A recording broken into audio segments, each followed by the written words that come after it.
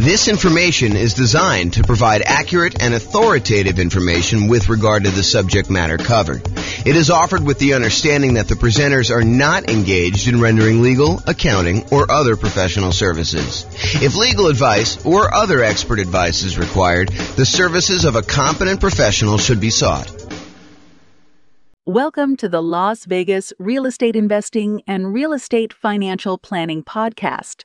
Learn all about investing in real estate in Las Vegas, Nevada, with a combination of real estate financial planning and modeling with numbers specific to Las Vegas.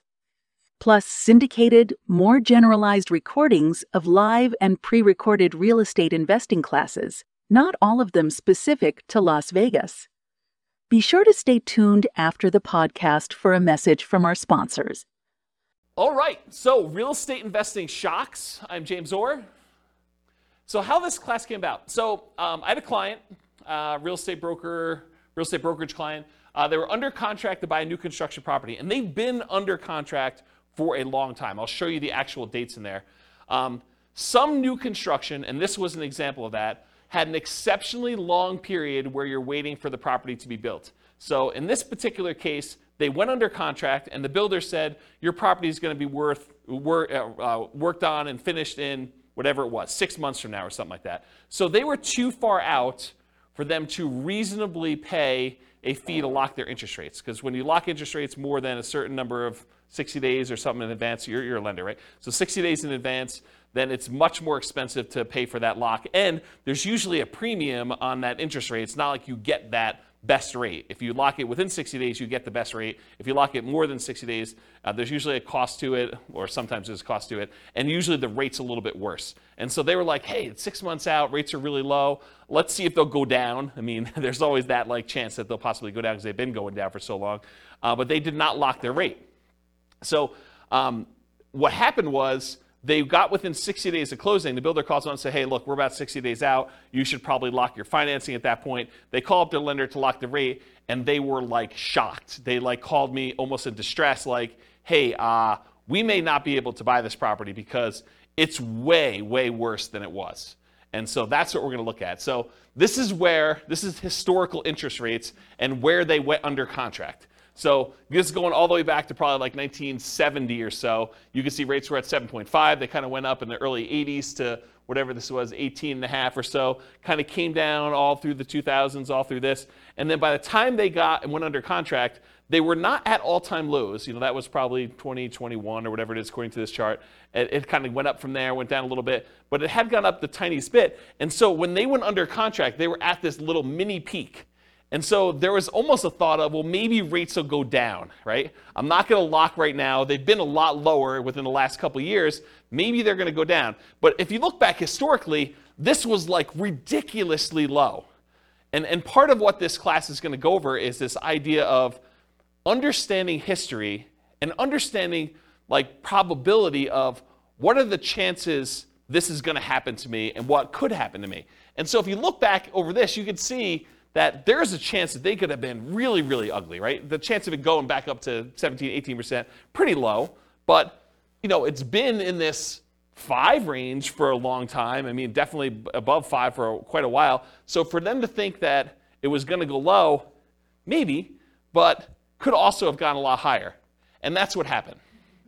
So this is when they went under contract at this little point right here. This is when they were closing. And so you can see the rates had gone up quite a bit beforehand, and the rates were much, much higher. On the next slide, I'll show you what the actual numbers were and the actual dates. But you could just see visually how this happened, right? And how this was a shock to people. And there's a couple people in this room that experienced this real time where they had something like this happen. They were about to buy a property. You were living in the property, at least one of you guys were living in the property with an option to buy it.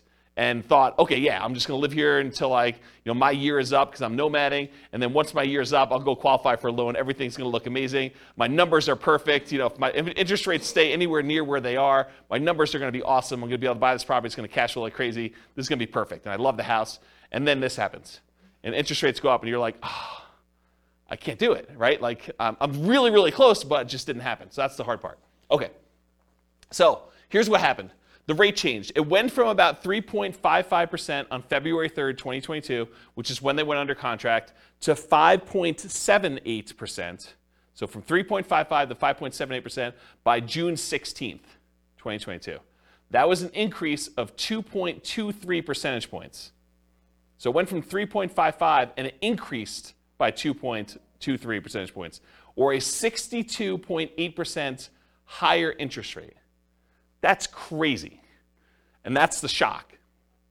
So their payment went from, and this is just principal and interest, their payment went from $1,929 per month to about $2,500 per month, an increase of payments of 29.6%. So their payments went up almost a third.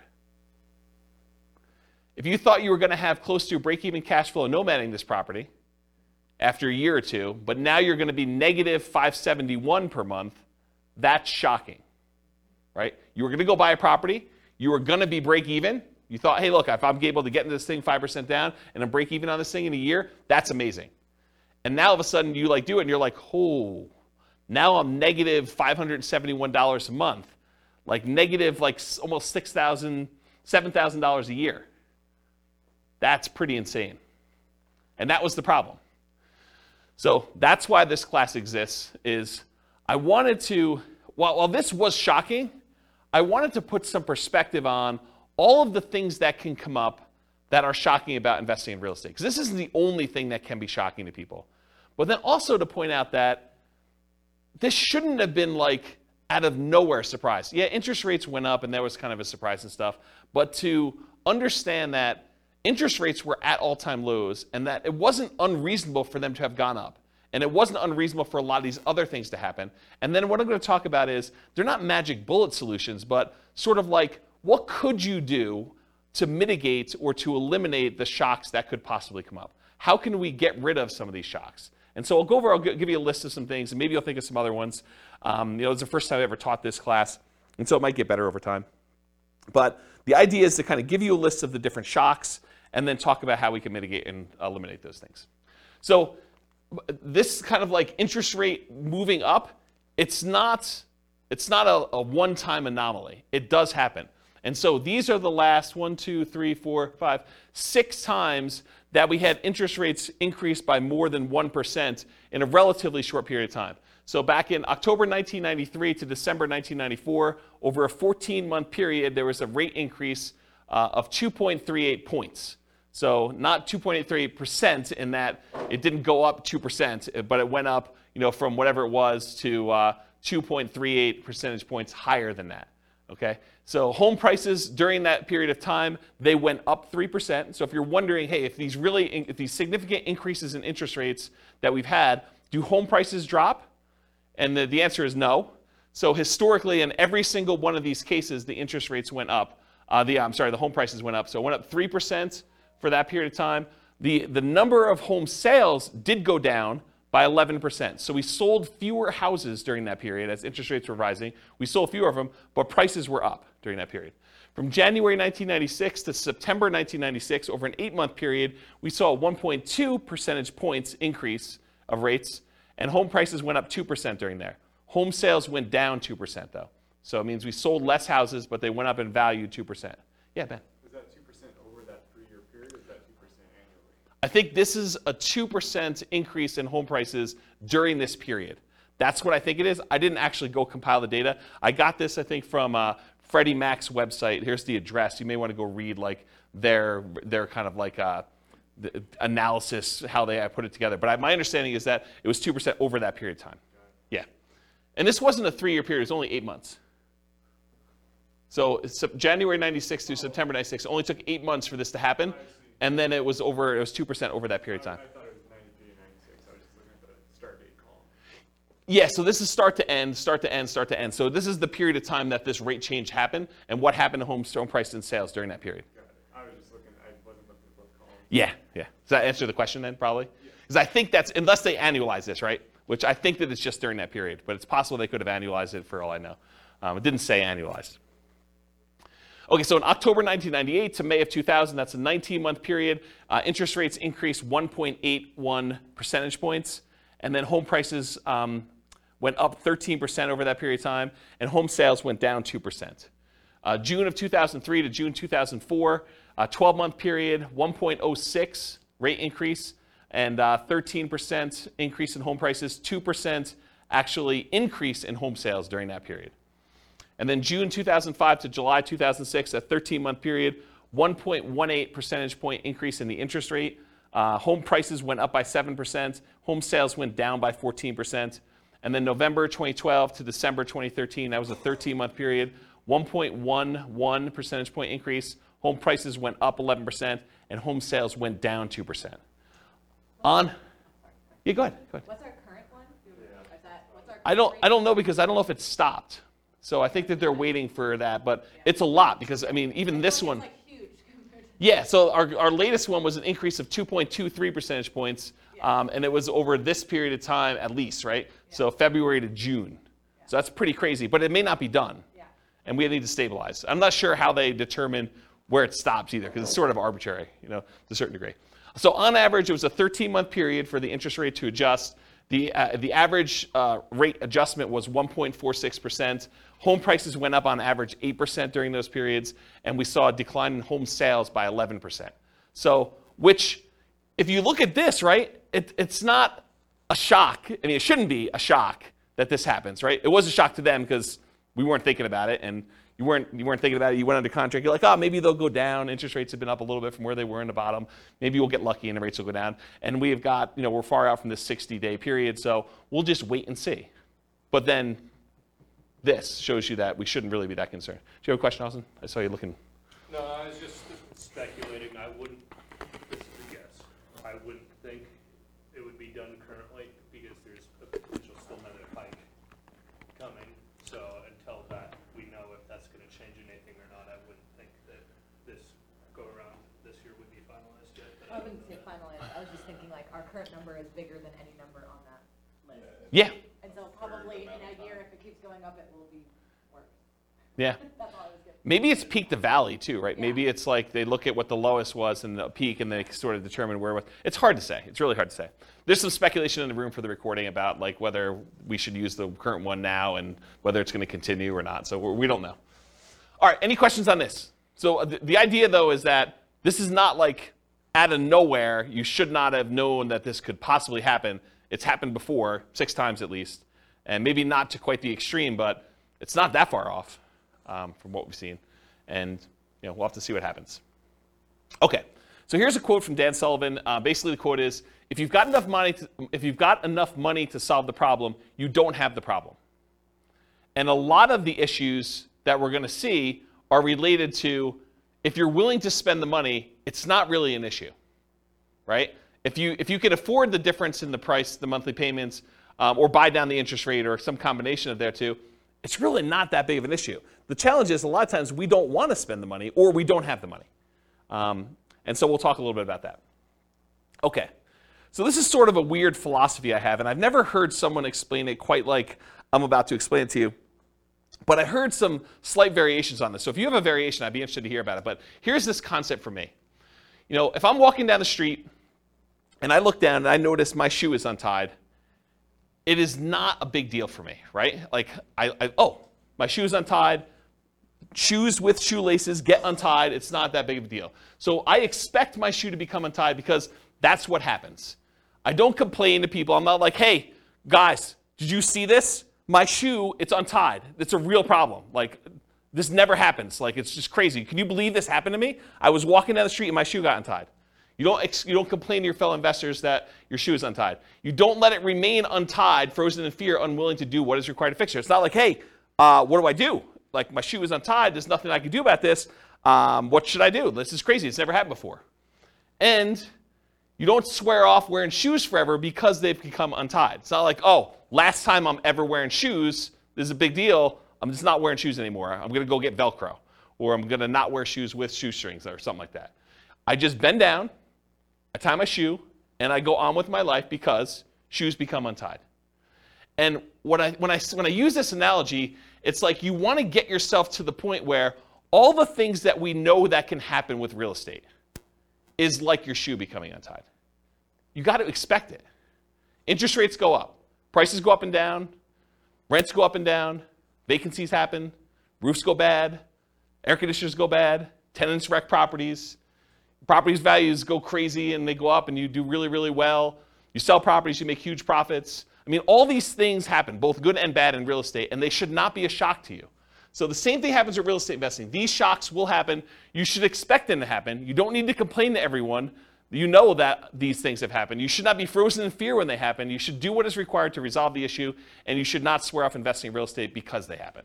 So it's this philosophy of you got to get to the point where mentally it's like your shoe got untied. You got to trivialize it such that, okay, tenant's not paying rent. I got to do something about that. I call up the attorney, we do the eviction, or whatever it is that you do, you just deal with it. It's like your shoe gets untied. It's not a big deal. You got to just work through it. Interest rates go up. All right, I didn't quite get the rate I wanted, or you're under contract, you're more than 60 days out in new construction, you're like, oh, interest rates went down. That's good. It's like, your shoe's automatically getting tied for you in some ways, right? It's like good things happen to you. Does this make sense? Have you heard a version of this philosophy before where it's sort of like presented like this? Okay. All right. If anyone does, I'd be interested to hear about it. So non-shocks. So these are often shocks because you did not know to, and sometimes, expect them. Either you did not expect them or you didn't know to expect them. But you probably should come to expect them. A lot of things we're going to talk about tonight, they're going to seem like, yeah, that makes sense, but I don't always think about it when I'm doing the thing, and so I forget about it, and then when it's a shock to me because it happens, right? So this is thinking about things probabilistically, not this will always happen or this will never happen, but there's a small chance that this could be really ugly. There's a large chance that this is going to be fine, and there's a medium-ish, smallish chance that something could happen and it makes it, inconvenient, where I have to bend over and tie my shoe, okay? So what are the chances you'll need to deal with this, and what do you do if it does happen? And here are some examples of the shocks that we're going to cover. All the contingencies you have in your contract, they're there for a reason. Things that you can terminate a contract on, that's why you can terminate, because sometimes you discover things while you're under contract that you were not as you expected. They're shocks to you. So we'll talk a lot about those. All the maintenance you have on properties, all the repairs you have on properties, and capital expenses that come up with properties. Guys, roofs go bad. You should budget to have to spend $5, $10, $15, $20, $50,000 on a roof. Whatever it's going to cost you to replace a roof, you got to know it's coming. Got to know ACs go bad. You got to know furnaces go bad. You got to know that flooring wears out. Kitchens get outdated or wrecked or destroyed by tenants sometimes. Bathrooms get destroyed. It's part of the thing. Your shoe becomes untied. Roofs go bad. Right? So you can't complain when you have a roof go bad. You just have to budget, plan, and spend the money to replace the roof. That's part of what you need to plan for. All the property ownership issues. People slip and fall. You get sued. Neighbors complain. They do irrational things. They'll come over your house without you knowing, without you expecting them. All that crazy stuff. So all the property ownership issues, all the property management issues. At some point, someone's going to claim that you treated them unfairly. Even if you do treat them fairly, they're going to feel slighted in some way. Tenants are not going to pay rent sometimes. Even if you do the best job at screening tenants, all these things are going to happen. I'm not trying to be negative about it. It's just be a realist. Realize that this stuff occurs, and you got to treat it like it's a shoelace. Like, okay, I got to deal with that. I'm just going to deal with it. I'm going to tie my shoe and move on. All the natural disaster and accident issues. So there's going to be hurricanes, there's going to be earthquakes, there's going to be floods, there's going to be other stuff, things that you did not expect could happen to your property are going to happen. They could be small probabilistically, but they're possible to happen. All the asset protection issues. So all the things about slip and falls and people suing you and perhaps challenging your ownership of properties, multiple properties, or you getting in car accidents and people coming after you for that. All the stuff you deal with in normal everyday life exists. So just be aware of that. So including all the different things we're discussing in tonight's class. There are reverse shocks, as I've hinted at before. Sometimes shocks go in your favor. Home prices go up while you're under contract. Interest rates drop before you can lock in financing at a reasonable rate. The $10,000 roof repair you thought you were going to have to make when you're under contract to buy a property turns out to just be a minor patch job for $500 that buys you 5 more years. The ancient-looking air conditioner that isn't working is fixed with a simple service call for a few $100s, and it ends up working for another 10 years. These things happen. Just like you buy a property when the air conditioning is working, and it turns out you need a whole new AC unit just randomly. Like it's the coils are cracked or something that you just could not tell while you're under contract. So good and bad things happen to you. Does that make sense? Okay. So here's the intent of the class. Raise your awareness of what the shocks are. Try to give you some of the simple ideas of what the possible ways are to mitigate or eliminate them, and that there are no magic bullets or magic solutions to many of these shocks. It's not like I'm going to magically solve the roof issue or the interest rate issue for you. I'll tell you some tips and how I think about it, what you can do for it, but they're not going to solve all the issues for you. So just realize that up front. Okay? Okay, so here's the class format. We're talking about shock, what it is, and then how to mitigate and completely eliminate it if possible. And then I use this abbreviation ME instead of saying mitigate, eliminate all night. So ME is going to be an abbreviation on the slides that show the mitigation, elimination sort of slides. Okay, so here's some general principles. These are sort of things that, in general, help dampen the impact of any of these shocks. Okay, so many of these are universally applicable to all types of shocks. Number one is reserves. You really should have reserves to invest in real estate. These will help mitigate the overwhelming majority of these issues. Again, if you have the money to solve the problem, you don't have the problem. If you have the money to replace the roof, it's annoying, but you got a new roof, and now your property is good for X number of years. You know, if you need to replace an AC, just replace the AC. If you can afford to buy down the rate and get it back there, you buy down the rate. Yeah, it's not ideal. You just do it, though. If you want the property and it's going to be a good investment for you long term, you just figure it out. And if you want rates when rates drop down, you can refinance again. So one thing is having reserves. Number two is worked with experienced professionals that have navigated or at least been trained to address these issues before. So be willing to pay for advice from your team, attorneys, accountants, CPAs, inspectors, property managers, real estate agents, brokers, the title folks, et cetera, et cetera, et cetera. If you're willing to have people that have gone through this before and can help you navigate and understand, well, typically here's how we deal with this, here are some solutions we usually use, or put it in perspective for you, I think that's worthwhile. Study history. So know what has happened in the past, and ideally not just the very recent past. As I showed you on that chart with interest rates coming down, they were really looking at, and I didn't ask them this, but I assume that they were really looking at that last 5 years or so where interest rates were really, really low. And they were like, hey, look, we just came off a really, really low interest rate. Maybe these rates are going down again. But if they look back over a very long period of time, they would have seen that it's not unreasonable that the rates did what they did, right? And then have a backup plan whenever possible. So what is your plan if this happens? Maybe really low probability, but what are you thinking? And maybe there's things you can do now that will make it easier for you in the future should that come up. And then evaluate what your risk exposure is and determine what level you're okay with. If rates go up by 0.5 point, am I still in? If rates go up by 2 points, am I still in? If rates go up by 5 points, am I still buying this property? And just evaluate what makes sense for you. What are you willing to deal with? What are you not willing to deal with? And then patience. I think this is part of the manage your expectations sort of philosophy. It's like, what's reasonable for you? Like, what do you expect to happen? Do you expect every property that you go to buy that you will have no things come up on inspection? Or that you'll never have a property go vacant? Or you'll always be able to get the rent you estimated when you buy a property? Or that rents always go up? You can always rent it for more than you rented it for the previous time. Managing your own expectations and knowing what it is.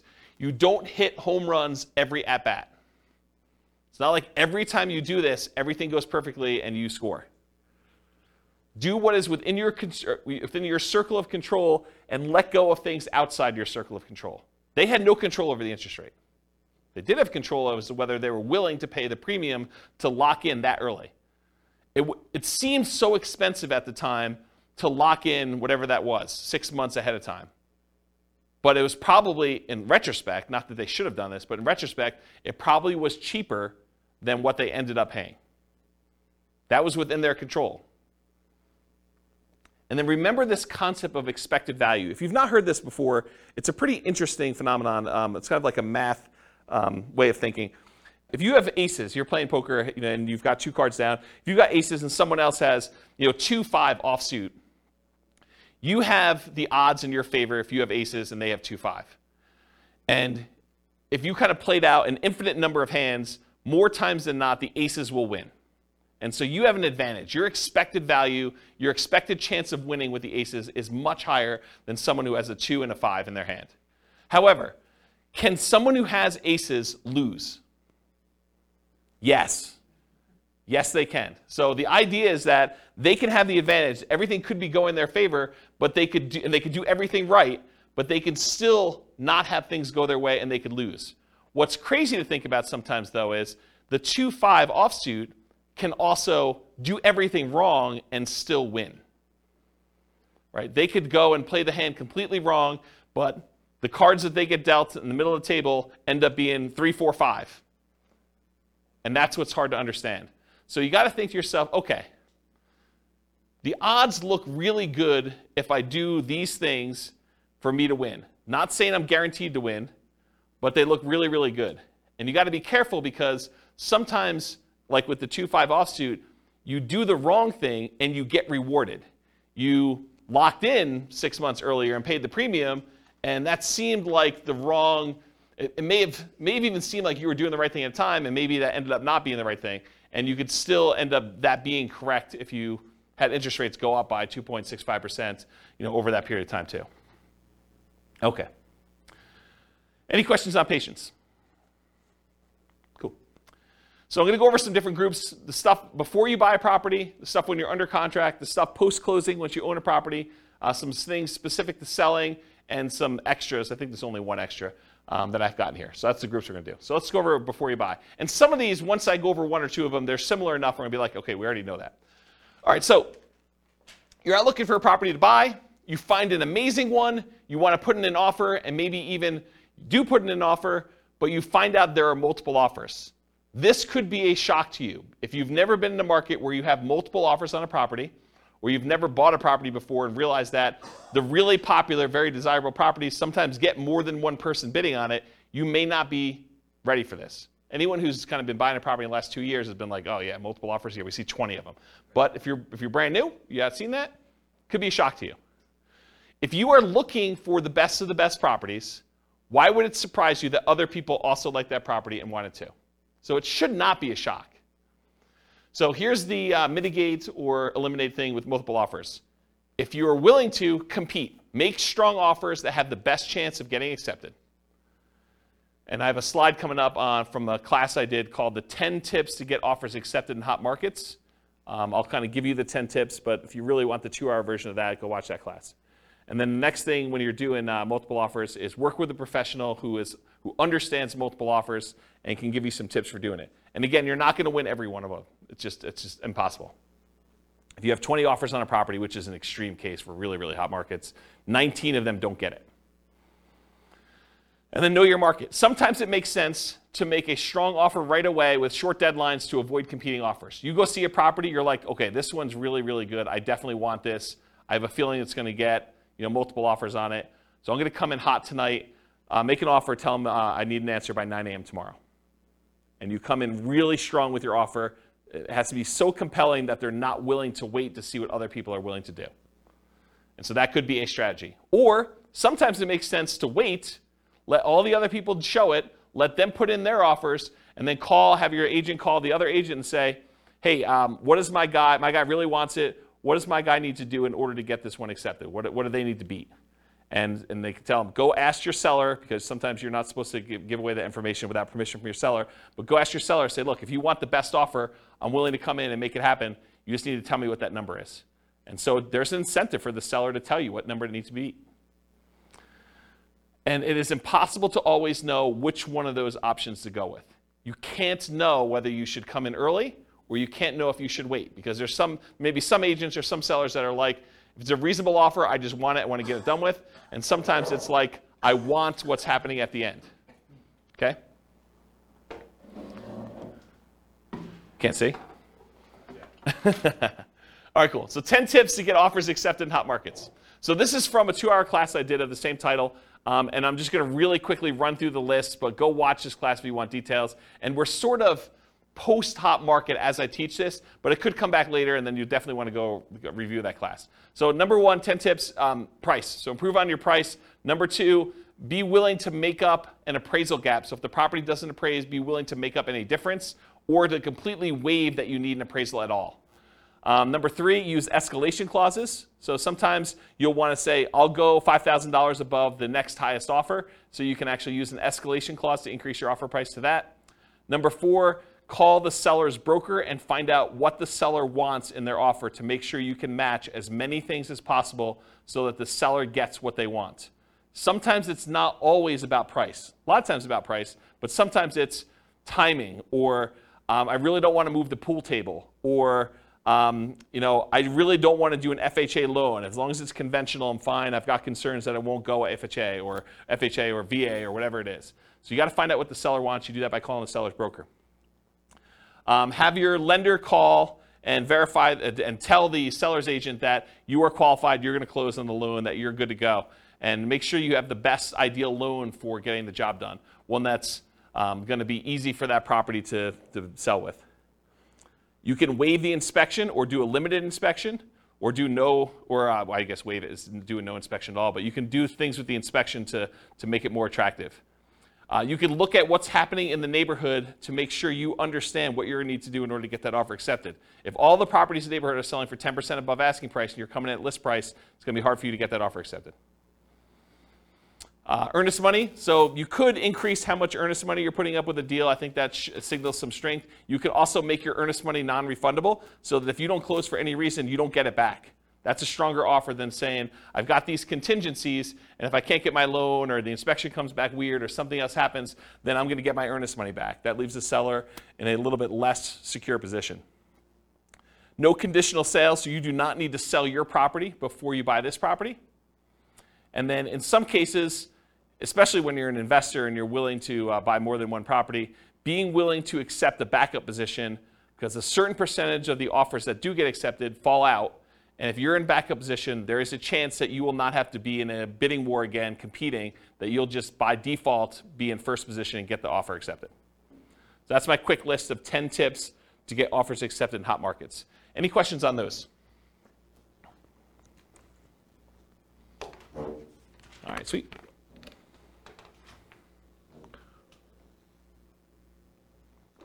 All right, cash offers. So you're making offers, we're getting loans to purchase the property, but you keep getting beat out by cash offers. For some people, this is a shock. They're like, hey, look, I'm offering $10,000, $20,000, $30,000 over asking price, or maybe you're just asking full price. Whatever it is, you're making really strong offers, but they're not accepting your offers. You're like, what do I need to do? I offered $30,000 above asking price, and you wait 30 days and you see the property close and it didn't sell for $30,000 above asking price, but you were getting a loan and the person that bought it paid cash. So you're seeing that you're being beaten out by cash offers. What do you do about that? That's a shock for some people, by the way. They're like, why is this happening? It's frustrating. So same stuff for getting offers accepted in hot markets. Do as much of that as you can. You might also evaluate whether you're willing to pay the cost to use a service that allows you to make cash offers. There are services you could pay a fee to where you can then come in and they buy it cash and then you actually refinance out of it for some form. They'll vary a little bit depending on how they're structured, but that's the basic idea. Are you willing to pay the premium to make it a cash offer? Then maybe you don't need to go $30,000 over. Maybe you just need to pay 2 points or 3 points on a cash offer deal. Okay? Any questions on this? All right, limited accessibility. So either you can't schedule a showing, something about the property, they're not letting people in until a certain day that you can't make, or they're not letting people in at all because of a certain situation going on with the property, or they have very limited time in the property when there. For example, we only are allowing 15-minute showings, one person at a time. This happened during COVID. 15-minute showings at a time. We can only have one person in the property at a time at all. And we're only doing showings between noon and 4 o'clock when someone's able to take the dog and they're not at work. And so there's a really limited time, and you only have 15 minutes in the property because there's like people booked directly behind you and everything is packed. And you could only see the property for 15 minutes. Sometimes it's hard to make a decision on a property in 15 minutes. Sometimes but sometimes it's tough. Or you must see it with other buyers, agents, tenants, or sellers present. There are other times you're looking at a property and the seller insists that they be there. Or the tenants are there because they will not allow you to be in their property without them being present, so you don't go look at their room that they're growing weed in or something like that. Or there are other buyers there. It's an open house, and that's the only time you can see the property, the only time they're showing the property. Or there are other agents there. Or, especially with multifamily properties, this happens quite a bit, you can't see all the units before making an offer. They'll tell you, you can see unit 1 and unit 7. Unit 1 is just like units 1 through 6. Unit 7 is just like units 7 through 15. But you only see 2 units. The other ones are in different condition. Some better, some worse. But you can only see 2 before you make an offer. So that can be problematic. But this can be the norm in some markets, right? It can be, especially in different market conditions where it's a really hot market, or maybe it's based on property type, or just that particular property is kind of a weird one. But that could be pretty typical for what you're expecting. But it could be a shock for some people. So see it as it is, but not worse than it is, Tony Robbins. So how do you deal with this issue? How do you mitigate it? How do you eliminate it? Keep your ability to fully inspect the property. And by inspect the property, I mean yourself and or any professionals you hire, inspectors, termite guys, radon, all the different guys you want to come in and do tests as part of your offer. So don't give up your rights to do this testing if you're going to do that. But if you have to be competitive, sometimes you have to be willing to say, okay, well, I'm only going to do a limited inspection, even though I didn't get to see the whole thing originally. So you want to get a multifamily property bought in a really hot market. Sometimes you're like saying, well, I'm only going to do a light inspection. I'll just do a walkthrough of the other units, but we're good. I know what's going to be there. I've done enough of these. You got to be willing to kind of accept that risk if you need to do it. And then evaluate what your reasonable exposure is and what the probability is that will happen, and bake that into your offer. Say, look, I've seen enough of these at this point. There probably are some ones that need a full kitchen remodel, probably some that need a bathroom remodel. So I'm out at most, whatever it is, $15,000, $20,000, whatever number you put in for your remodels. And so that could possibly be the case. And I can't imagine every single one of them is going to be like that. So let's say half of them are. And so you could say, there's probably a X% chance that that's the case. So I'll go ahead and bake that into my offer. I know that I'm going to possibly have to come out of this. If it's better than that, great. If it's worse than that, yeah, I got a little worse of a deal. Okay? Any questions on limited accessibility? All right, not having all the information. So you're wanting to make a decision, whether you're going to make an offer or not, but you don't have all the information you need. Maybe you're missing HOA docs to be able to tell if you can use it as a rental, or that you could park your RV, or put a little ADU, additional accessory dwelling unit back there. Maybe you're missing solid rent comps. You're just unable to get rental comps for this particular property. You really want to call your property manager. They're not open until Monday. It's Friday night. You're looking at this property. You just can't get it to make a decision. Or maybe you're missing property financials. This happens all the time with multifamily properties. You want to get financials for the property. They're like, yeah, you'll get them when you go under contract, but we're still preparing them and I don't have them. And we already have 14 people looking at the property in the next 2 days. Got to make a decision. You're missing info on the condition of parts of the property you're unable to see. Snow is on the roof, tenants in one or more of the units. It's a hoarder house. You can't see past all the boxes and garbage. There's times when you will not have the information you need in order to make a decision. So how do you deal with, how do you mitigate or eliminate this lack of information? It's rare that you'll have all the information you need up front, especially with multifamily properties. You need to move forward to get more information, like going under contract, but keeping key contingencies. So if you're like, look, I really want to see the financials, well, make your offer, subject to you getting these financials and being able to terminate the contract if you can't get them. And again, you got to weigh this. If you ask for so many contingencies, it may make your offer weak and you may not get it to begin with. So you got to balance this act of, hey, look, I'm making an offer. I'm not demanding that I have the financials, but I really want to see them. But I'm moving forward regardless of what they are. And then you make your decision based on that. And sometimes doing things like what I just suggested of moving forward, but getting the information later, comes at a cost. Paying for an inspection, paying for an appraisal, paying for professional opinion or advice on a property that you may ultimately not end up buying. That's part of the buying process. You're going to pay some of those costs, and sometimes you're not going to end up buying the property. And sometimes you buy with incomplete or sometimes inaccurate information. So sometimes you buy a property and you never get the information from the seller. You're guessing. It's incomplete history. Or sometimes they give you information and it's wrong. They tell you, yeah, the HOA allows RV parking here. and you come to find out that that was not correct. Or Airbnbs. That's another good example. All right, so try to evaluate what risk you're likely to have and what risk you might have and decide if you're willing to take that or not. In some cases, you might be risking the cost of inspections, the cost of appraisals, and or your earnest money. Most contracts are going to be written as what we call earnest money contracts, which means if you don't perform, you and the seller agree, if you don't perform buying the property, that you and the seller agree that they get to keep your earnest money as liquidated damages for you not being able to perform. So if you put up $5,000 as earnest money, and for some reason you're unable or unwilling to perform and buy that property, they keep the $5,000, and that's what their reward is for you not performing.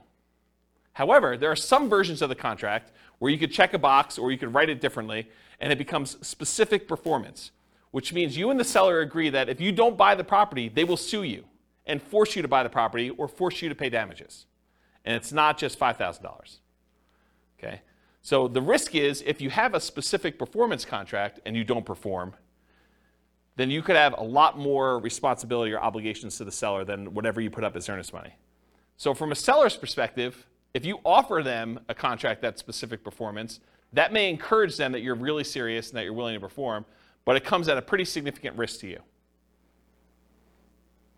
So depending on how it's written, it may be more than just the cost of the inspection or the appraisal and your earnest money if things really go south and you have to terminate or give up on the purchasing of the property. It may be that you're forced to buy it, and then you got to deal with whatever issues that made you not want to buy it to begin with, and then maybe you sell it or maybe you keep it.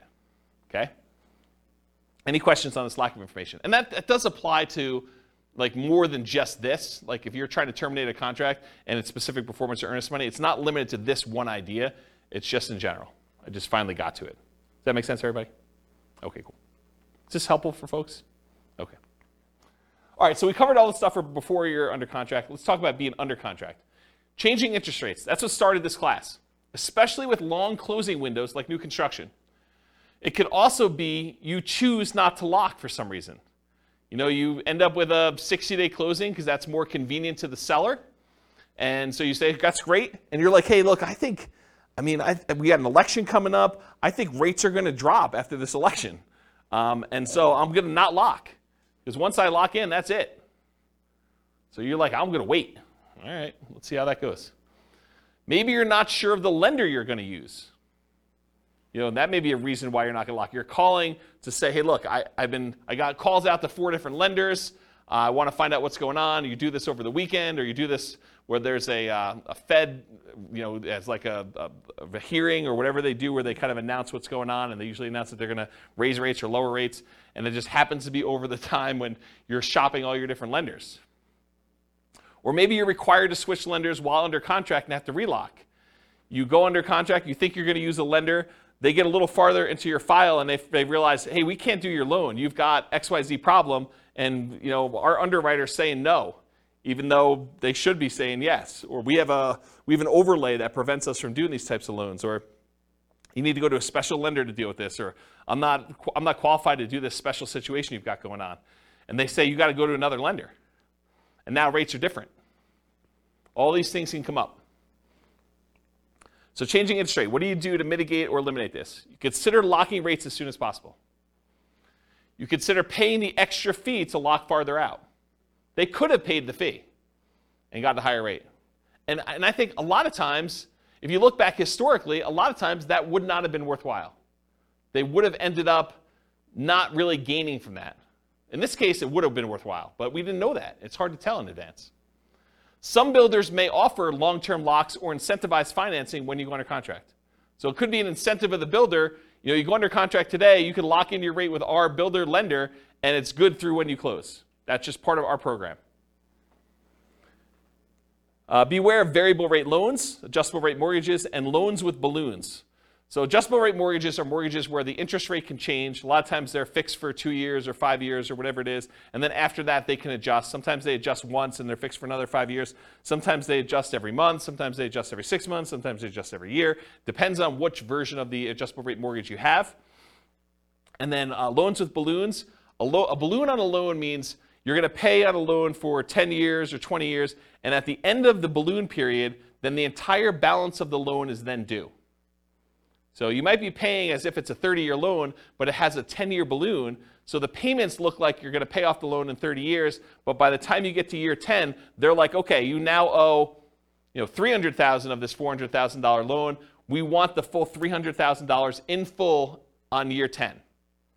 And then you got to either refinance or pay the $300,000 and get out of there. And not every lender will automatically refinance your loan. Sometimes you may have to change loans. Sometimes the interest rates change significantly between that 10-year point and the other 10-year point. So it could be a real problem for you to get out of there at that point. So anytime you take on a variable rate loan or a loan with a balloon, this opts you in to additional potential shocks in the future. If you get a 30-year fixed rate loan or a 15-year fixed rate loan where the entire loan is paid off, it's amortized over that period, 15 years or 30 years or 20 years or 40 years, whatever it is for you. Most common is 30. But if you get a fully amortizing loan, you opt out of this additional risk. You have the option to refinance if you want to, but you are not obligated to have that additional interest rate risk then. Because it's going to be paid off by the time that period is over for you, whether that's 30 years or 15 years. Does that make sense? Okay. Ideally, when you go under contract with these, keep the financing contingency in. So don't negotiate away your ability to cancel the contract based on your financing. But a lot of times in order to get offers accepted in really hot markets, we were saying, we'll waive that. I'm definitely getting this property and I'm buying it. And something I don't have in my written down here, but it just occurred to me, sometimes with new construction, we will pay a whole bunch of money that is non-refundable upfront in upgrades that if we cancel for any reason, including the interest rates change or financing changes, we're out that money. So sometimes you'll go and you'll be like, okay, here's the base house, but I want AC. I want you to put in a backyard fence. I want you to upgrade the flooring from the normal, really crappy vinyl to something a little bit nicer because I'm going to be living there for a while first. And I want you to put in a refrigerator and everything else. So we'll be like, okay, great. We're totally willing to do that. It'll cost you this amount of money, and we'd like an extra $10,000 in non-refundable earnest money for us to be willing to do those upgrades for you. If you do not close on the property, you don't get that money back. That's pretty common. Okay? So realize if you cancel now because interest rates went up, then you're out that additional money. So it could be a lot more than just regular earnest money. So getting back to this point, ideally keep your financing contingency in your contract so that if this does happen, then you're minimizing how much you spent up to that point to be able to get out of it if you decide you do not want to move forward. Another point here, if you could not lock now, and now if you could not lock and now you can't make the numbers work, you may need to terminate. So if for some reason you were unable or unwilling to lock, and now later on the rates don't work for you, you may need to terminate or try to renegotiate if applicable. So you've been under contract for a while. Maybe the market's softened a lot where the builder's having some struggles getting things under contract. It's possible they may come in and say, look, we really want you to continue buying this property. What if we gave you $5,000 to buy down your rate to help out? It's not going to buy it down to what it was, but maybe it helps you a little bit. Maybe you negotiate that. Or maybe it's with a seller who's like, look, the market's very different than when you went under contract with me. I really want you to close this thing out because I'm going to buy something else. I've already got 1031 things picked out, or maybe I'm moved and I've already bought my new property, but I really need to get this thing sold. How about I knock off $5,000, or I pay $5,000 in seller concessions to help buy down your rate or something? You couldn't renegotiate if it's possible to do that. Of course, if you do cancel for some reason, you might be at the cost of any inspections you did, any appraisal money you spent at that point to get the appraisal done, any earnest money if you're outside of your ability to cancel without getting your earnest money back, and maybe some other out-of-pocket costs. Beware of specific performance contracts, as we discussed before, where you are telling them that you guarantee that you're buying the property, otherwise they could sue you to perform and force you to buy or force you to pay damages. Any questions on this?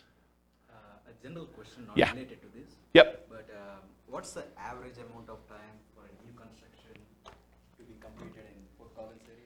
It varies. So it depends on the builder and how backlogged they are. Some builders will actually build spec homes where they're building them in advance and you could buy it within 30 days. And then other builders are such that they have not broke ground yet on the property, and other ones they're in different stages where they say, look, these 5 we've already dug foundations and they're going to framing. These are already framed, and so depending on which one of those you buy could be a different time. and some of the other ones where they haven't dug ground yet, it could be like, hey, we're going to get to this one, but it's in phase 2, and phase 2 is not going to start for 3 months, and then it's going to be 6 months from when we actually do that. So it could be really long time. Right, but you would still only get 60 days for lock-in rate for the loans. That's correct. A lot of times you are limited to how far out you can lock unless you're willing to accept a higher interest rate or pay a fee, or both. Got it. Yep.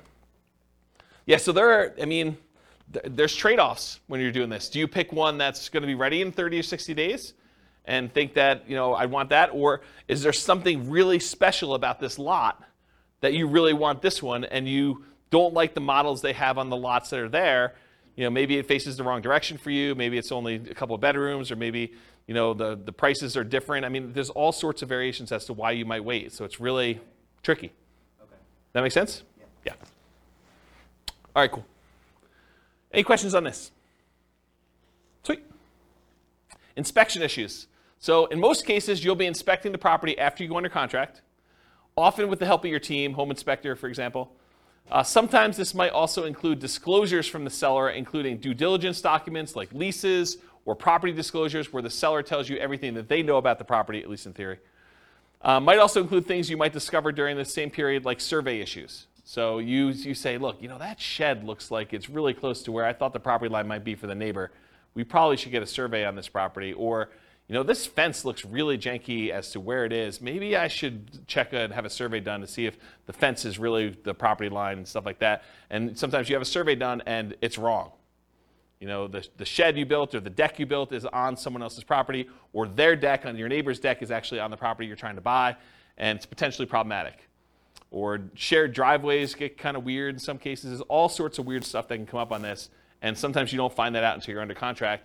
And a lot of times you've already paid your inspection fee at that point, because you've inspected the inside of the house, and you paid the survey guy in order to come out there and do this, and you paid for your appraisal, even if the appraisal wasn't done yet, because you kind of prepaid it with the lender in order to get a jump start on it, because there was a shortage of appraisers and you wanted to make sure you got your spot in line. And so now you're out, inspection, survey, and appraisal for a property that you may be terminating on or that you got to negotiate on. So that could be a shock to you. You just got to realize that up front. Okay? There are going to be things that come up on a property on inspection. So this should not be a surprise to you. You are going to find things on the inspection. That's what the inspection is for.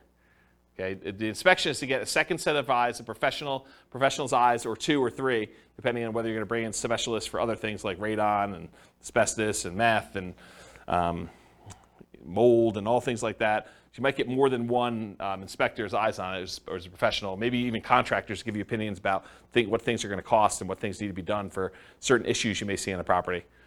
So you're going to have these things done, and you're going to find things that you did not know. You'll be like, oh, I didn't know that. I'm glad you told me that that's going to cost $20,000 to fix.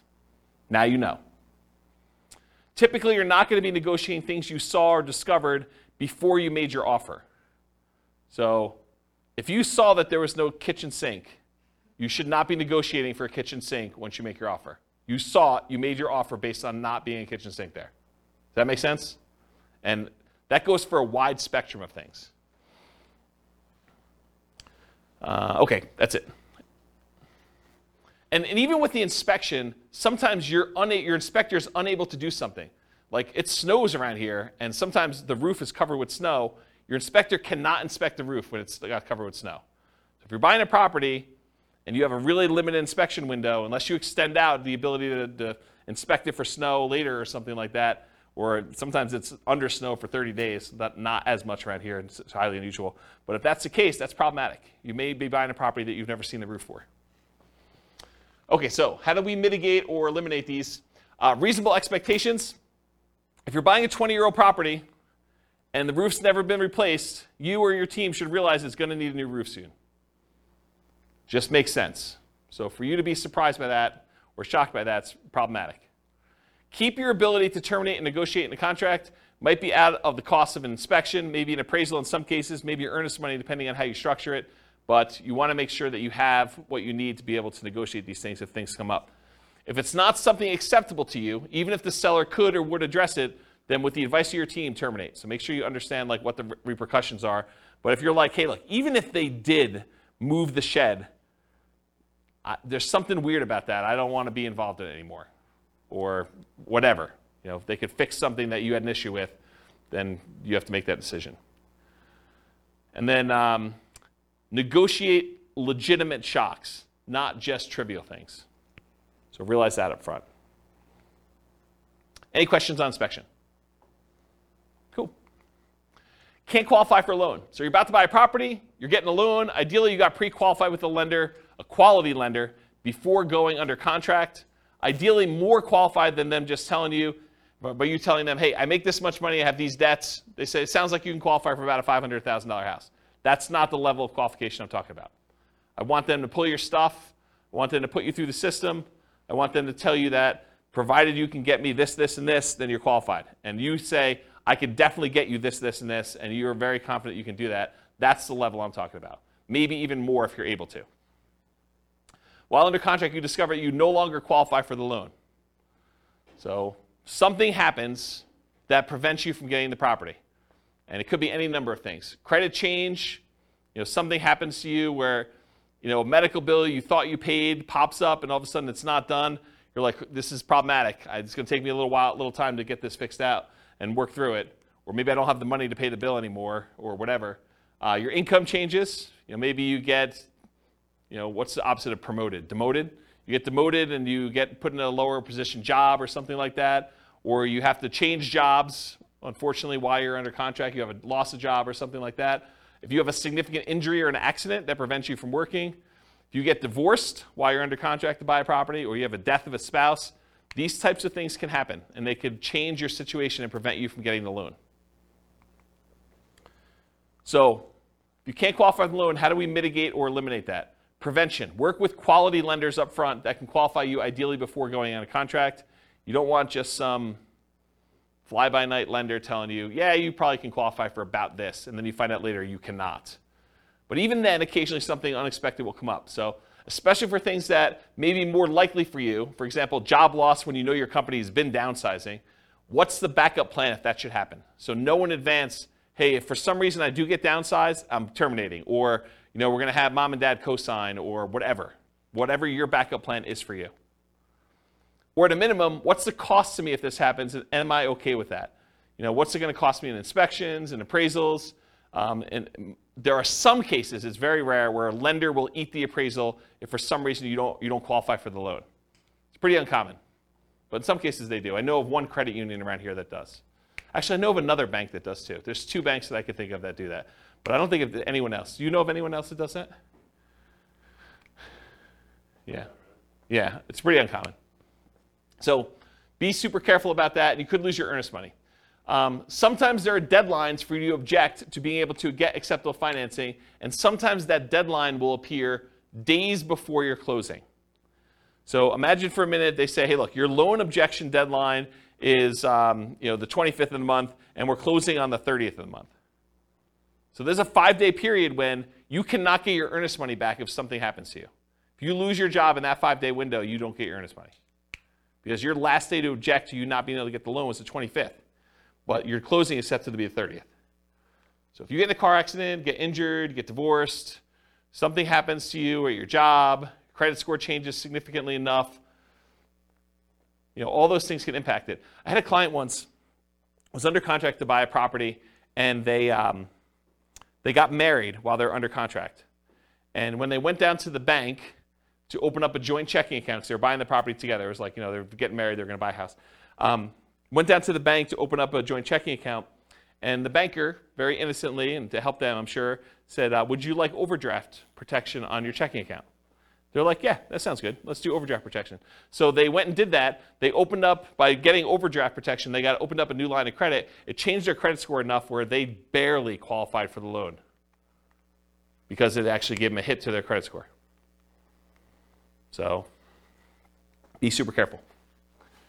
Talked about that. All right, cool. So what happens if you can't get insurance on a property? Sometimes you can't get insurance at all. You go to buy a property and you realize this is uninsurable, not able to get insurance at all. More commonly, you might not be able to get reasonably priced insurance for the property. You'll call down to insurance and they'll be like, hey, so this is a weird property and it's got ABC going on with it. in order to get insurance, it's going to be 3 times what you thought it was going to be. You're like, whoa, that is expensive. So be aware that that can happen. Sometimes properties are in flood zones, and you might not know they're in a flood zone. It's not like there's water on the ground in flood zones all the time, right? It's flood zones because it occasionally gets flooded. So flood insurance can be expensive. It might be more expensive than you thought it was going to be based on location, age, composition, history, something like that. So be aware. Other one on here, fire. Fire? There's a lot of places that will not insure homes because of what they're considered in terms of property. Like if you were in Netherlands or other areas, it can be really hard to insure. So they could not insure them because they're in some type of fire area where like forest fire or something like that? Yeah. Yeah, that's kind of what I was thinking about location, but yes. Yep. Yeah, so how do you mitigate or eliminate this risk of can't get insurance? You can check with your insurance agent before you make an offer. I'm not sure I would go to that extreme, but you could. I mean, that's one way to mitigate or eliminate it. Sometimes you still run into the unexpected, though. They give you a quote, think it's something, then when they finally formally submit it, something weird comes up. Most lenders require insurance if you're getting a loan, so are you willing or able to buy the property for cash if you can't get insurance on the property? And is it that good of a deal? You could also try alternate insurance providers, other insurance agents, especially ones that do more unusual policies.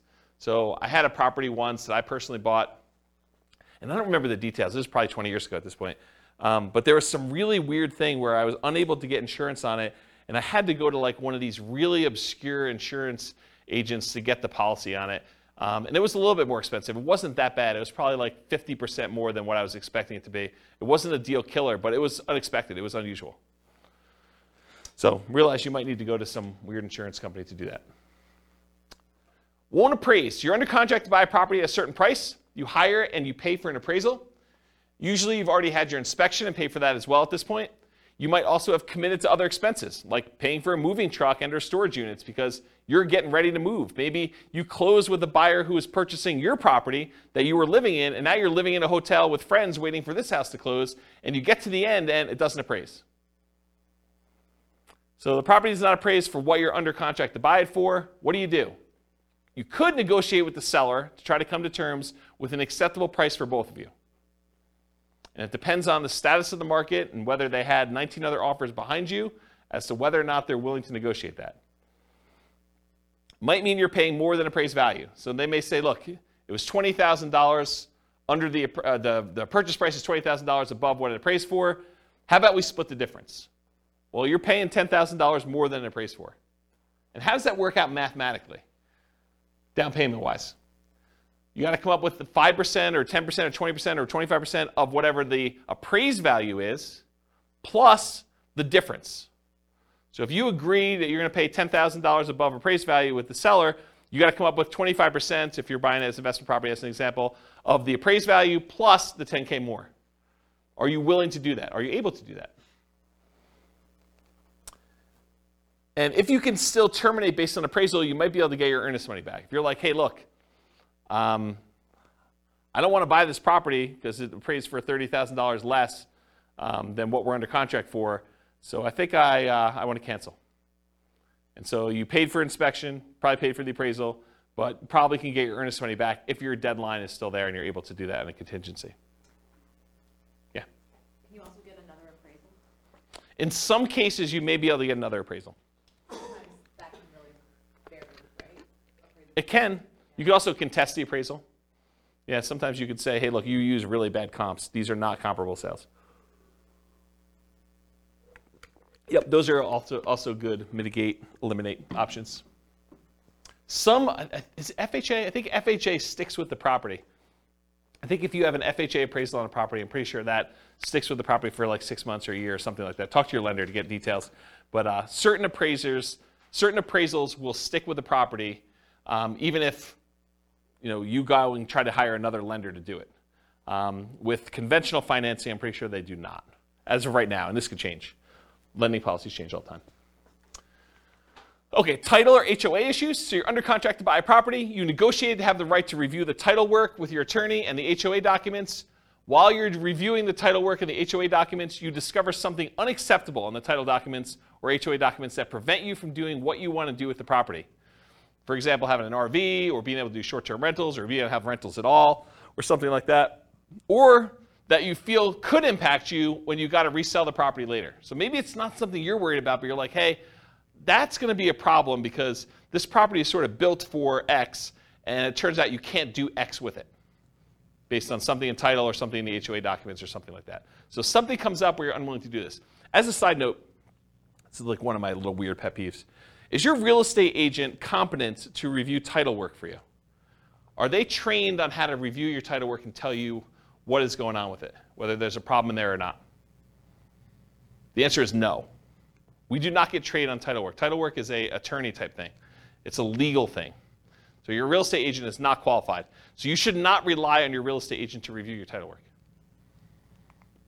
All right, so how do you deal with, mitigate and eliminate title HOA issues? So in some cases, the seller could do something to solve the issue. You can negotiate with the seller to try to come up with terms that are acceptable to you to fix or mitigate the issue. For example, if you thought you were going to be able to park an RV on the property, but the HOA says you can't, then would you be okay with an X dollar discount instead? That could be a possible solution. If you could still terminate based on title or HOA, you might be able to get your earnest money back, often at the cost up to this point, whatever that is, inspection, appraisal, etc. Any questions on this? Cool. All right, post-closing. What if you can't get rent? Can't get the rent you thought you were going to get? You bought a property with the intention of renting it, traditional buy and hold, short-term rental, nomad, whatever it was. You now own the property. You've already gone through closing, everything you've got in hand, but you can't quite get the rent you thought you were going to be able to get. That's a shock, right? I thought I was going to get $2,000 a month. Can't get it. Maybe it's $1,800. Maybe it's $1,500. Lower than expected. The market's softer than expected. Maybe you just, fewer people applying. Maybe it's poor time of year. You've got a property and you're trying to rent it over Christmas. You closed right after Thanksgiving, and now you're trying to rent the property between Thanksgiving and Christmas. Good luck. It's a soft time of year. You get poor feedback from the previous tenants or guests. Maybe you got really bad ratings on Airbnb for that. Maybe you got, there's a new website comes on where tenants get to rate the quality of the properties, or maybe that exists in your marketplace, and you got really bad reviews. Could be a problem. So how do we deal with this?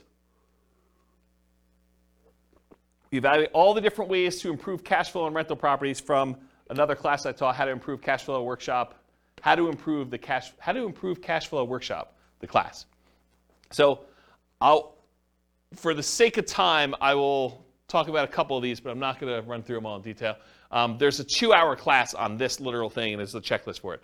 But things like subdividing your property into multiple units to get more rent than you thought you were going to get, renting upstairs and downstairs separately as an example, renting by the bedroom or bed, rent parts separately like garage, community pool, RV parking, RV and backyard, add services like high-speed internet. That's not interest, it should be internet. Offer the property to a tenant buyer on lease option, lease purchase, or agreement for deed to increase income, reduce maintenance, charging pet rent, charging fence rent or carpet rent. They want new carpet, you charge them extra rent in order to pay for that, or extra rent for something else the tenant desires that you install.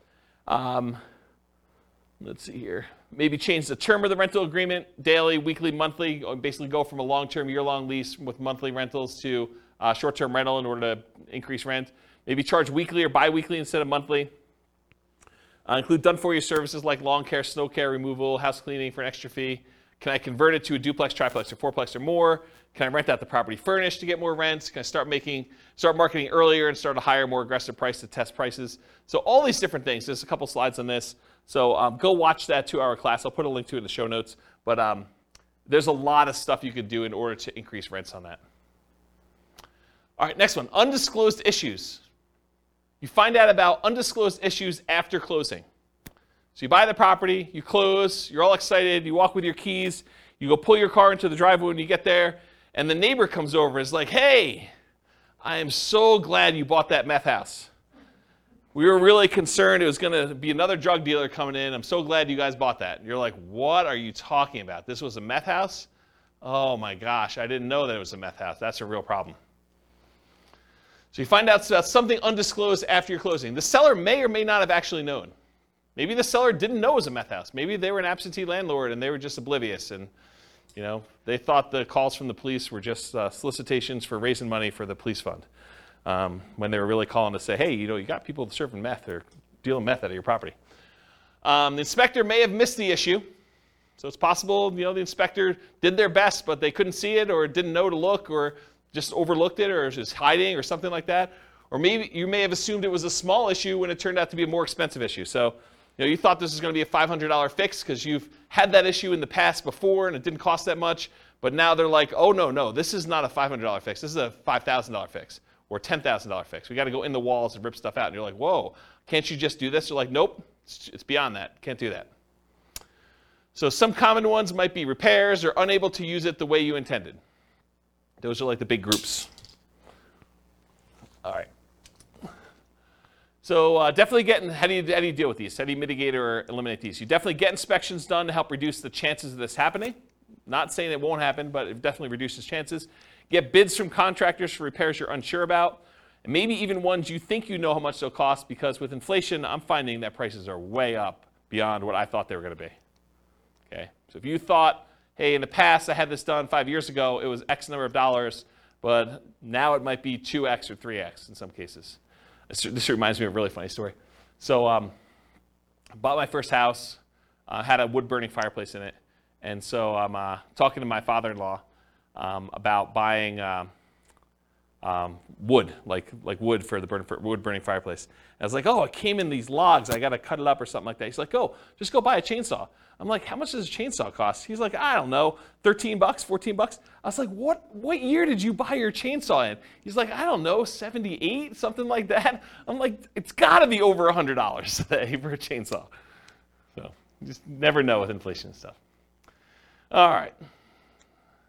Get advice from your professionals about being able to use the property as you intended. Typically, the seller is not responsible for making sure that you can use the property the way you desire. You could think, hey, I'm going to do this as a short-term rental.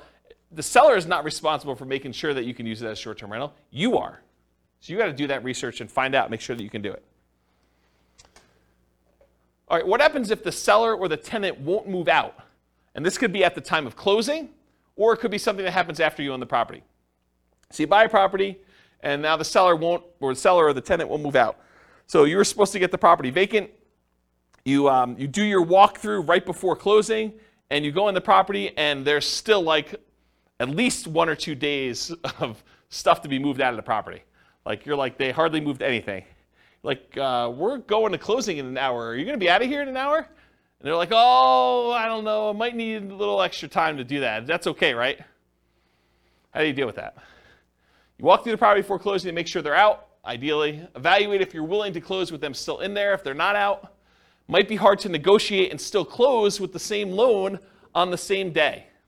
It's tricky, right? If you have a loan, all the paperwork's done on the loan, and all the money's listed out, can you just have the seller give you $2,000 to close on the property? Not without the lender knowing and approving that. It's possibly loan fraud. It's an inducement to buy the property from the seller that the lender does not know about. So you need to get permission from your lender to be able to do that. Good luck trying to do that in an hour and getting those documents approved again. So you got to figure that out. It's kind of tricky. Make sure you understand eviction laws and how they might apply to your situation beforehand. So go talk to an attorney if you think this is anywhere possible, a remote chance or something like that, or your property manager or both. And then get professional help from the attorney for evictions to make sure it's done promptly and correctly. You don't want to go like Wild West this and kind of try to make it happen. You really want to understand what you're doing. Any questions on these? Kind of shocking, right? Be able to do that? Oh. Apparently I must have missed one of the slides. So underinsured or not insured for some things. So not all things can be easily covered by insurance. But many investors, especially newer investors, may shop solely by insurance premium and not compare coverage to understand what's covered and what's not to some extent.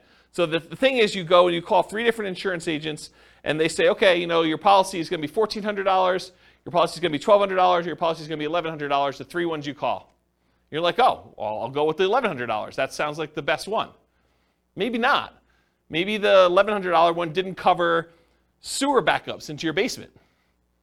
Or only covers personal injuries on your property to $500. And now someone gets in an accident on your property, they slip and fall, and their medical bills are $5,000, and now you're coming out of pocket $4,500. Well, that $300 that you saved doesn't look so good now, does it? And that's the difference between some of this stuff. So you have to have you have insurance, but you opted to choose a less expensive insurance policy. It's limited coverage for an actual claim, or it's not covered at all. You gotta make sure you understand what you're buying and what you're covered for. And apparently I didn't do any things in there, so I think I covered it though. All right, what about price or rent drops? You buy a property, you typically don't see price drops or rent drops on properties you're under contract with, since the market tends not to move that quickly in a way that you can easily measure. Right? You're under contract for 30 days typically. You're not going to see a price drop or a rent drop in that particular amount of time.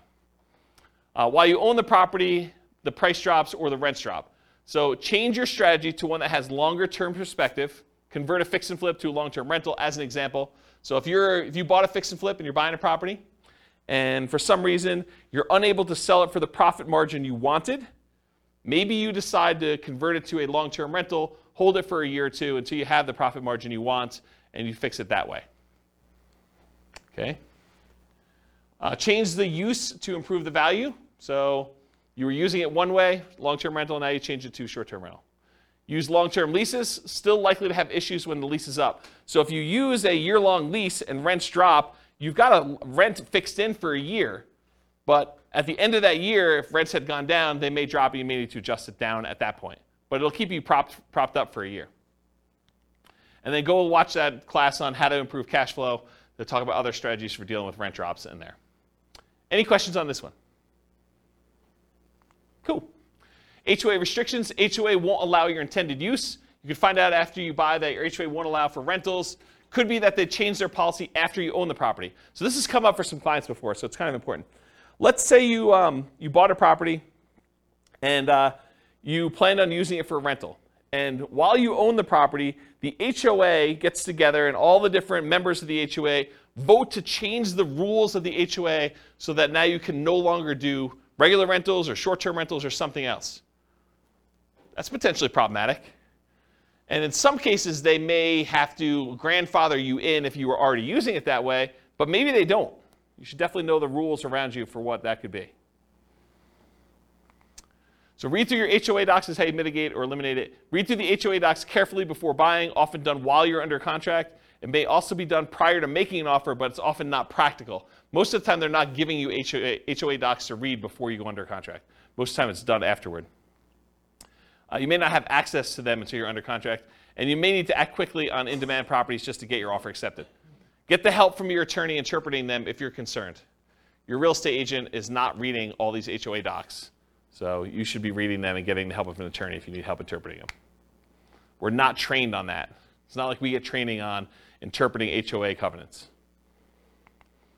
What about loan call due? Oh, this is an interesting one. I put some slides I've never put in a presentation before here, so this will be interesting for you guys. Loan call due. So you decide you want to buy a property, like buying it subject to, or maybe even on a lease option, as you'll see here in a second, or you move it into a LLC after you buy it for asset protection reasons.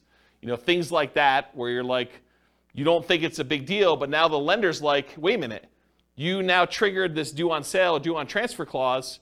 What happens if the loan gets called due? Oh, that's pretty interesting. So let's take a look.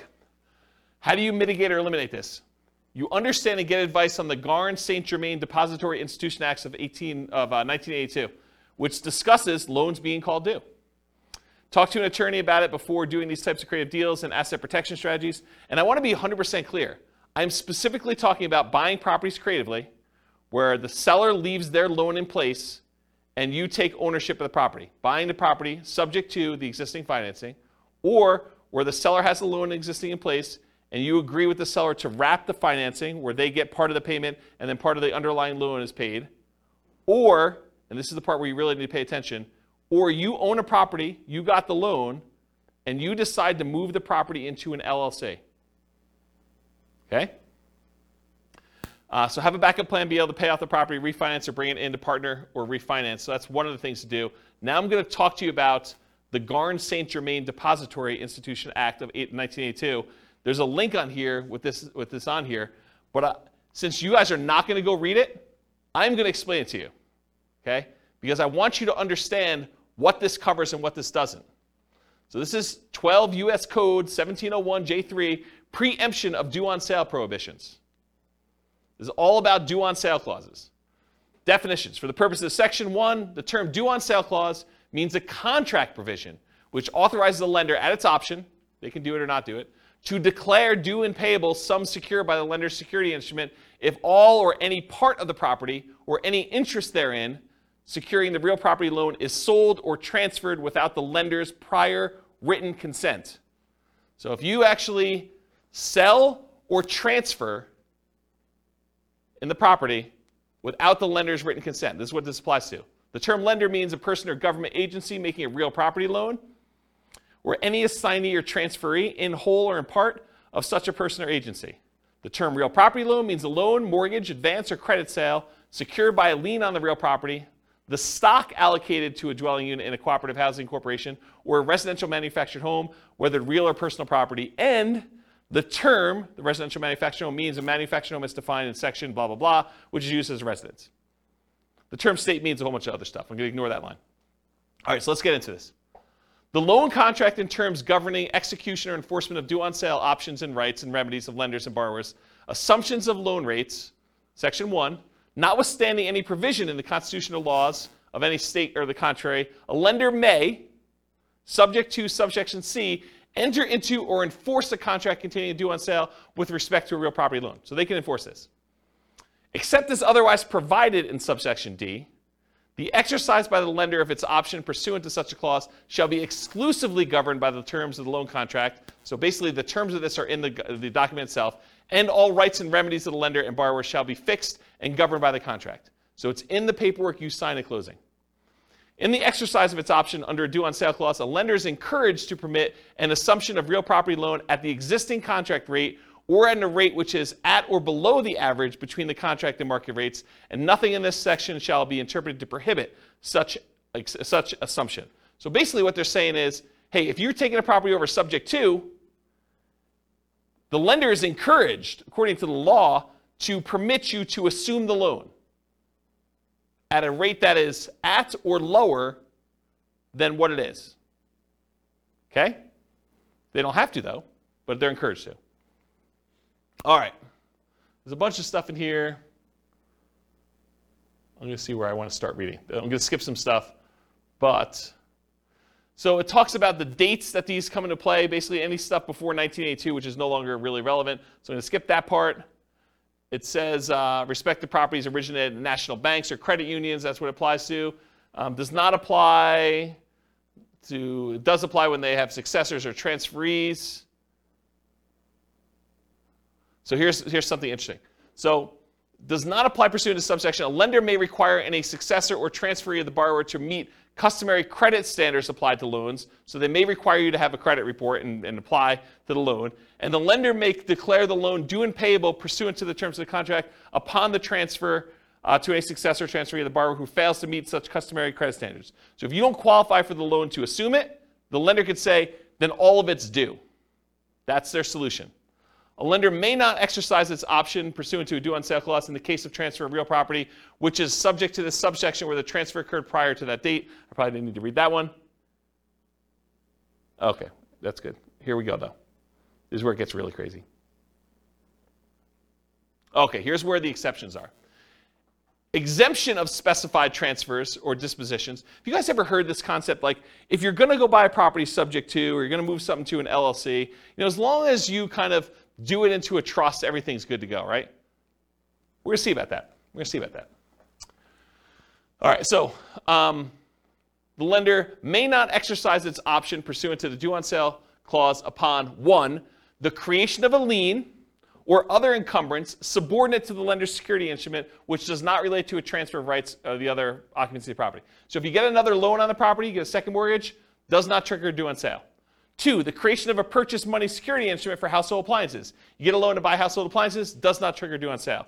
A transfer by device, descent, or operation of law on the death of a joint tenant or tenant by its entirety. Someone dies, they transfer ownership of the property, that's exempt. The granting of a leasehold interest of 3 years or less. If you rent the property for 3 years or less, that does not trigger the due on sale clause. However, I'm going to continue reading. Not containing an option to purchase. If you do a lease with an option, that triggers the due on sale clause. Says it right here. If you do a lease option, it triggers the due on sale clause. A transfer to a relative resulting from the death of a borrower. So you die, you want to give it to your kids, that's cool. Doesn't trigger the due on sale. Transfer where the spouse or children of the borrower become an owner of the property. That does not trigger the due on sale clause. A transfer resulting from a decree of a dissolution of marriage, legal separation agreement, or from an incidental property settlement agreement by which the spouse of the borrower becomes an owner of the property. You get divorced, one owner owns it or something related to that, doesn't trigger it. A transfer into an inter vivos trust. This is the one we were talking about, right? A transfer into an inter vivos trust in which the borrower is and remains a beneficiary, and which does not relate to a transfer of rights of occupancy in the property. So yes, if you transfer into a trust where the seller still is the beneficiary of the trust, that does not trigger the due on transfer clause. But what does? You transfer into a trust, and then that trust's beneficiary is someone other than the original seller, the original owner of the property, that does trigger it. Any other transfer or disposition described in regulations prescribed by the Federal Home Loan Bank Board. Isn't that crazy? Now you've read it. Now you know. Doesn't that just dissolve all asset protection? Yes, right? So here's the thing. So the question was, does that just dissolve all asset protection? It's super interesting to think about. Because if they transfer ownership to another entity, because an LLC is another entity, that is by design what the LLC is set up for. It's not you. You are not that LLC. You're trying to set up a legal entity that is not you. So if you transfer it from you to an LLC, you have transferred ownership. Right? So what does that mean? It means that the seller can choose at their option do due on sale. The lender can, yes. It's not, they're not obligated to, and you don't see this happening very often, but I want you to understand from a shock perspective, because this is the class for it, right? That, hey, if you have a property you transfer to an LLC that you got a regular, like, conventional loan on and had a due on transfer clause, and you do this, don't be surprised that it could get called due, right? That's the point. And doing a lease with an option agreement could also trigger it. Doing a lease for more than 3 years could trigger it. Right? A 3-year term. That's what it said. Crazy. I see some confused looks. Is this like the first time you've ever heard this? No, can you negotiate with can you tell your, I mean, I guess my question is, do you just tell your lender, or do you just hope it doesn't happen? The question is, can you tell your lender? I mean, what do you do? You just hope for the best. I think the correct answer to this one is you need to talk to your attorney. And you need to have your attorney explain to you the risk. And I suspect, I'm not an attorney, not giving you legal advice, I suspect most attorneys would say, this never happens, move it into an LLC, it's not a big deal. But you read it now. I'm not making this stuff up. I wouldn't write it like that to just arbitrarily make something up for you. This is like from, where is it, Cornell Law. The address is on there. www.law.cornell.edu/US code/text/12/1701J-3. Go look it up yourself. You can read the code directly from their website. This is it. Okay? So, I'm not going to read this last page because it's not germane. But you guys now see what the issues are. Okay? So when you see it online, it's not a big deal, blah, blah, blah. Now you know kind of like you're playing in this gray space and you understand it all. All right, so selling. Any questions on that? I kind of abruptly ended, but surprise! You guys got to learn about due on sale clause. Shock. Whatever it is there. Interesting, right? It's kind of fascinating. So I knew you guys would never go read it, so I wanted to read it to you. It's this gray area of, do I really read you a code, like law code in a class? And you guys are like, ah. But then there's some really interesting things that if you have to you wait for it. It's like, okay, the build-up's there, but where is he going with this craziness? Well, this is where I was going. Okay, so selling. What if you're selling, you get no offers? That's a shock for a lot of people, especially when you're used to getting 20 offers. You're trying to sell your property, you're marketing it or hired a professional market for you, and you're not getting offers on it. So how do you mitigate or eliminate that? Increase your marketing, improve the desirability of your property, and I define that as change the price, improve the price in some form or another, improve the condition of the property, make it more desirable for them to want to buy it, or improve the terms or financing available for the property. Those are really the three levers you can pull, right? You can increase exposure, get more people looking at it, and hopefully you find the one that wants to buy it. You can change the price to attract more people to it. You can change the quality of the property itself, or you could change the terms upon which you're selling it, or the financing is another way of saying that. So you could bribe them to get better financing. If they couldn't afford the $2,000 a month P&I payment, you could pay $5,000 to buy down their interest rate. Now it's $1,900. Now it looks more attractive. That type of idea. Any questions on this? Buyer backs out. You're trying to sell a property. You got a buyer on the hook. They're under contract to buy the property with you. What happens if they don't go through with it? Market a property for sale, find a buyer, buyer backs out. So mitigate or eliminate this. Realize that your negotiating power diminishes significantly once you go under contract, and it shifts largely to the buyer with their contingencies. Your strongest negotiating position is before you accept an offer. So try to negotiate as much as you can before that point. You lose a ton of power once the buyer goes under contract and they have all their normal contingencies in the contract. Then the power shifts to them. And that's especially true in markets where the contract is written very pro-buyer, like Colorado, as an example. In some markets and market conditions, a property falling out of contract can stigmatize a property for some future buyers. They say to you, what was wrong that this buyer fell out? Why is the property back on the market? What's going on with it? And so you have a stigmatized property. Now, if you have 19 other offers behind the one that you accepted, that's less of a deal. But if it's a soft market, it's a much bigger deal. Make sure buyers are qualified and able to perform before going under contract. Do as much of your checking before you accept. Call their lender. Verify that they can actually get their loan. Verify that they're a strong buyer. Try to feel out the, see if you can read between the lines in the paperwork as if they're going to be a pain in the butt and ask for a ton of things on inspection or be really nitpicky about stuff, or, like if a buyer comes in, and this is going to sound horrible, but if a buyer comes in and in the additional provisions, they list out 14 other things they want you to do as part of you accepting their offer, that's a sign that you're going to have some interesting challenges with that buyer, right? You just know that's not normal.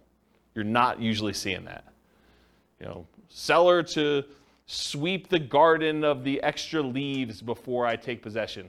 Okay, you're sort of telegraphing, I'm a troublesome buyer. I've got some demands. And in some markets, you may still choose to accept that offer because you don't have anyone else. But got to realize that going in. All right, any questions on this? All right, conditional transaction chains. So the buyer's offer is contingent on them selling their home. Usually, but not always, the buyer's property is already under contract. So in some cases, a buyer goes out, they find your property, the one that they love, and they're like, I didn't know that I was going to find the property that I love the first time out. We were going to list our property for sale in the spring, but we really love your property. Will you go under contract with us now so that I could buy your property, and we will have our property on the market in a week? That happens. They really love your property, and now you got to decide, man, do I really want to have my property tied up while this other seller, now the buyer for you, goes and tries to list their property and tries to get it sold? And they don't even have it on the market yet. Well, now you're like, well, what price are you going to put it on the market, and what's it worth? Is this thing going to sit on the market for 6 months while my property's tied up? I really want mine sold. So you got to make some of those decisions. And then your buyers terminate their contract. So imagine for a minute, the buyer for you comes in. They say, I really want to buy your property. You're like, okay, what's the situation? You're like, well, we have a buyer already on our contract, and we gave them, they gave us 60 days to be able to close on it. So we can close on yours in 43 days because that's how long we have left to do it. So you're like, okay, I accept that. But now their buyer, for some reason on inspection or they can't get the loan or whatever, they terminate. But they were going to use the down payment from the sale of theirs to buy yours. That's potentially problematic. So evaluate the strength and likelihood that your buyer's buyer will close on the property. You got to really look back at this and say, how sure are they going to close? Are they past inspection? How qualified are they? Can I talk to their lender? But you want to do all this before you accept their offer, because then you lose negotiating power. Understand this extra risk. This should not be a shock. If you accept an offer like this, you really should make sure. And they would be able to get their earnest money back because they're... The other person's buyer or yours? Yours, like... Yeah, because that's part of the condition. Yes. So the question was, can the buyer who's under contract with yours get their earnest money back? And yeah, if they have a contingency in your contract that says, I'm planning on buying this thing, and if I can't get my loan, because they now they don't have the down payments, or maybe they can't qualify with 2 mortgages, they may be getting out on loan, or they may be getting out on the contingency they have for you. So you got to be super careful about this one. Consider other buyers before contingent buyers when possible. If you've got 2 buyers interested in your property, you may want to pick the one that doesn't have a contingency, even if it's not as good in some other areas, because this is a pretty big risk, in my opinion. Try to eliminate this contingency as early as possible. Or it might be very difficult to do this, and it might be really difficult to do this, but maybe negotiate compensation if their buyer fails to perform and they terminate on you. Say, look, I'm willing to wait and work with you, but if this current buyer fails, you need to put up an extra $2,000 hard, because I'm making decisions it's going to cost me more money in order to hold this property and have it off the market for you, because I got to move out in preparation for you buying this one, and I got to go buy something else. Maybe you then go under contract on something else, and it's problematic for you. So the time to negotiate this is when they're hottest, when they're most excited about going under contract in your property, not after you get them under contract and they thought, I won, right? You want to do this before you sign and do it. You want to negotiate these things. But it can be really hard to negotiate, really, really hard, especially if you don't have anyone else interested in yours, right? It's really hard for you to say, oh, we don't have anyone else. Why don't we just accept this one? And the thinking is, if they don't buy it, we'll just, someone else will come along, and we'll keep it available for showings, and maybe someone will come along and do it. But the chance of someone coming along and being in backup position is relatively small. Not a lot of people are wanting to shop properties that are already under contract in some form, unless the market's hot, then they might. Okay, any questions on this? Cool. Extras. So I put one here about 1031 exchange issues. If you're trying to compete a 1031 tax-deferred exchange, you might be trying to buy a replacement property or to sell a property that you've already selected a replacement property for. So you're like, hey, look, I really want to buy this new building. I'll have to go sell my old building in order to be able to 1031 exchange into this new one, and I'm trying to work that out and the timing of it. It's higher stakes in a lot of cases because there can be significant tax consequences for you. It's not just all the other stuff we've been talking about. It's all the other stuff we've been talking about, plus now you might have to pay taxes on something that you didn't think you'd have to do.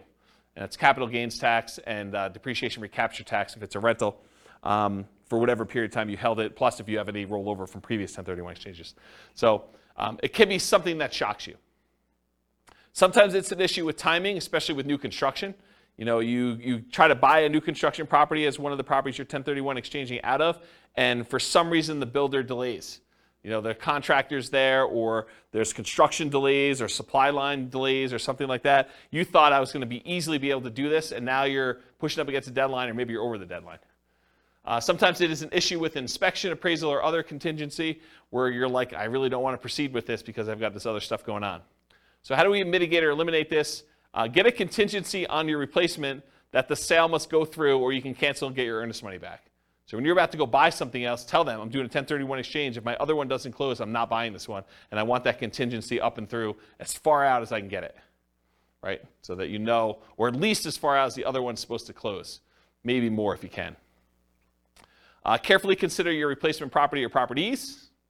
Make sure that you evaluate those as the probability of being able to buy those and whether they look like they're definitely going through or this kind of iffy one or whatever you got going on there. And work closely with your 1031 exchange intermediary, the company you hire to do the 1031 exchange, to discuss what this looks like if things fall apart. Either your buy side or your sell side or whatever. Make sure you have those conversations to understand how they usually deal with it. This is like that expert advice sort of thing, right? And then make sure you have a backup plan. Because some of the consequences for this can be huge. If you owned a property for a long time, it's appreciated a lot. Tax bill could be pretty significant for these. So we're not just talking like, I gotta pay $500 extra a month on a rental property because the interest rate went up. This can be orders of magnitude higher, right? All right, any questions on this? Otherwise, I'm going to do conclusion. So, most of these shocks, if you think about the shocks we went through tonight, right? Should you anticipate most of these? Is there anything in there that's really a surprise? No, once I told you what they were like, yeah, I mean, this makes a lot of sense. They should be anticipated. You should see them. You should understand that these are likely to happen. Now, what probability? What's the chance of them happening? Could be really small, could be very common, right? So you got to understand where we are with that. But getting professional advice and guidance and having reserves can help mitigate most, if not all, that we're likely to experience. Can you see that why having reserves can just say, okay, yeah, that's annoying, but if I want to do it, I'm still going to do it because it's just a little bit more money. And sometimes it's just money at different times, like the roof. It's not like you didn't have to do a roof. It's like a roof's coming. It's just now I had to do it at a time that was inconvenient for me. Study history to better understand what can happen. So it's helpful for you if you can look back and say, hey, interest rates have been a lot higher than where they are now. The chance of this thing going up from here is really high. And knowing that that's a real risk for you.